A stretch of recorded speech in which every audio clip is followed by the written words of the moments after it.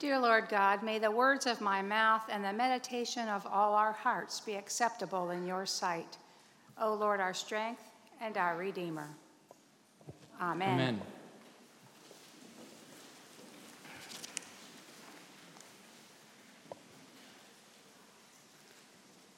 From our reading from Paul's letter to the Philippians, let the same mind be in you that was in Christ Jesus, who, though he was in the form of God, did not regard equality with God as something to be exploited, but emptied himself, taking the form of a slave, being born in human likeness.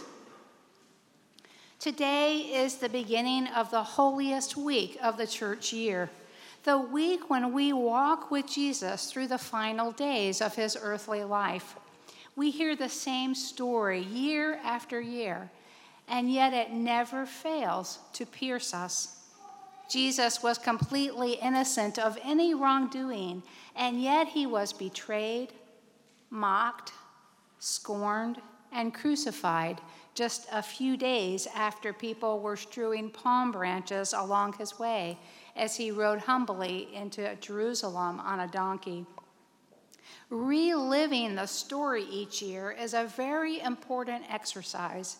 If we really enter in, we will learn something new each time, new about ourselves, and most importantly, something new and deeper about Jesus and the nature of God.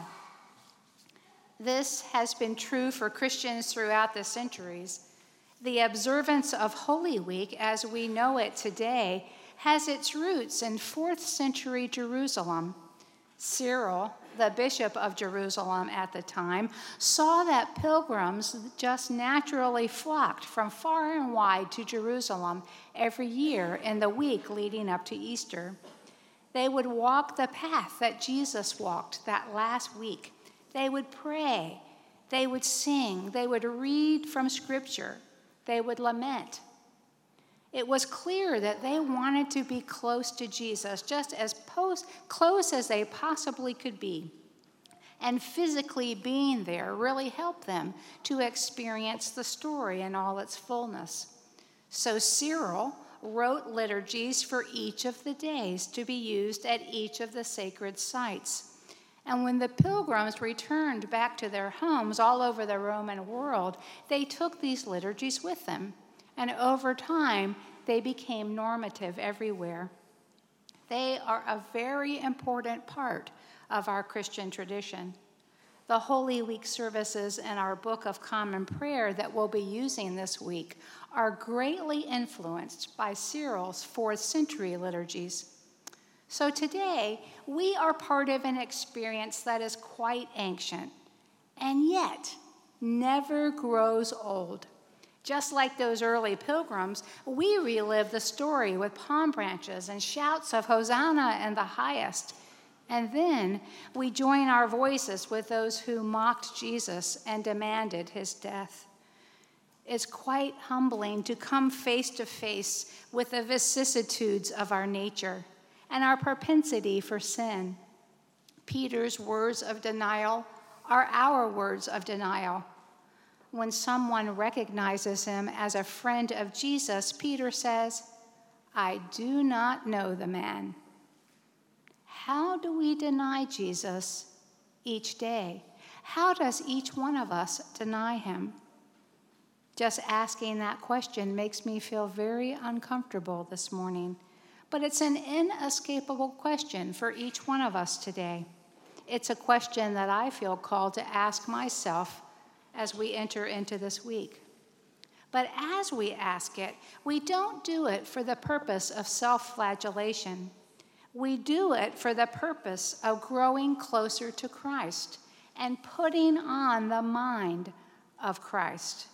In the letter to the Philippians, Paul says, "Let the same mind be in you that was in Christ Jesus." That is a very high bar. How can we possibly put on the mind of Christ? Jesus, who was the one perfect human being, the one who so emptied himself of self so emptied himself of ego that he could completely be filled with God's self. Jesus gave up his own power to receive ultimate power. And that power, that God-given power, is what enabled him to refuse to defend himself to earthly authority as he was being tried and condemned to death. That God-given power is what helped him to endure the betrayal and the mocking and the flogging, being nailed to a cross and completely abandoned, utterly and completely, except by God. In Luke's gospel, Jesus' last words from the cross are, "Father, into your hands I commend my spirit." Jesus was faithful to the very end, dying as he lived, trusting in God's provision, even unto death. Jesus, when he utters these words, is quoting Psalm 31. Scholars believe that this psalm was used as a bedtime prayer for Hebrew children. Jesus had perhaps been saying this since he was a very young child, being tucked in each night, learning from a very early age to release his spirit into God's hands as he finished each day, assured of God's care for him. Into your hands I commend my spirit. And he offered that same prayer on the cross, that prayer that was probably so woven into him, that prayer that was as natural as breathing, one that he had offered over and over and over again. Jesus this morning is offering us a profound example of holy living, a profound example. God, into your hands I commend my spirit. Trusting God when times are good and when times are very, very bad. Releasing our spirit into God's spirit when we are bearing our crosses to picture Jesus on the cross and knowing that he is with us in our pain, just as we try to be with him in his pain this week. When things are darkest in our lives, when we have done all that we can do and we're absolutely depleted of all further resources, we can relinquish our hold on the outcome as we say, "Lord, into your hands I commend my spirit." This prayer is in the service of Compline in our prayer book.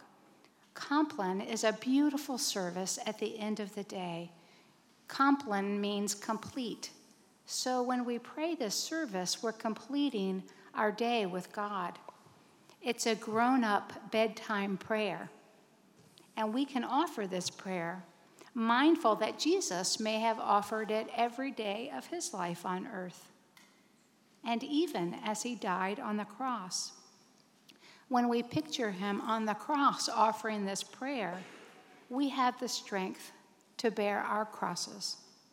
We are never, ever alone, no matter what. We human beings have a hard time persevering when we rely on our own strength.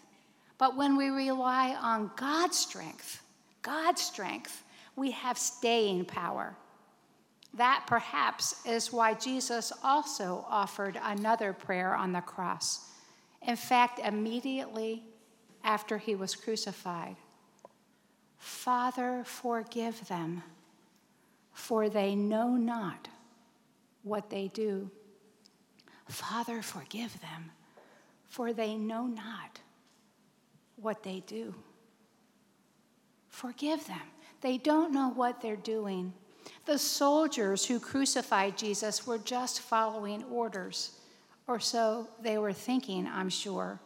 The minds of the religious leaders and Roman authorities who condemned Jesus were corrupted by the distorted worldviews.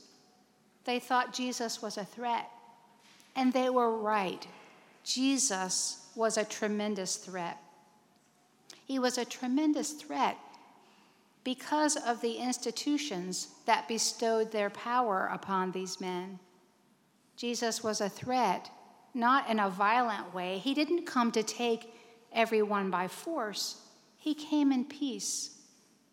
But he spoke truth to power. Jesus was a threat by his very nature and his commitment to living out God's call on his life. Jesus lifted up the lowly and filled them with good things. He preached justice. Jesus came to show us the way of love, God's love. And that is wonderful and powerful and deeply, deeply threatening. Wonder-filled if you are oppressed, powerful if you are powerless, and threatening if your power comes from human institutions. We get so caught up in the webs we're in. Our minds become corrupted by thinking the way that the systems that we're enmeshed in call us to think. We get so entangled that we often can't see the truth standing right in front of us. Jesus knew that. And yet he called us to another way. He called us to compassion because he had compassion. He wanted us to live God's way in the world. And immediately after he was nailed on the cross, he uttered those words, "Forgive them, for they know not what they do." Putting on the mind of Christ means that we too are called to live lives of compassion, to forgive when it is very hard to forgive, to love when it is extremely costly, and to do that for others because we have been forgiven so very much. We often do not know what we do. Our minds become so co-opted by dark forces, and we often are not even aware that it's happening. Putting on the mind of Christ means coming to consciousness, becoming aware that this struggle is always going on, and making a daily and hourly commitment to think like Jesus thought, to pray as Jesus prayed, to love as Jesus loved. Let the same mind be in you that was in Christ Jesus, who, though he was in the form of God, did not regard equality with God as something to be exploited. Taking the form of a slave, being found in human likeness.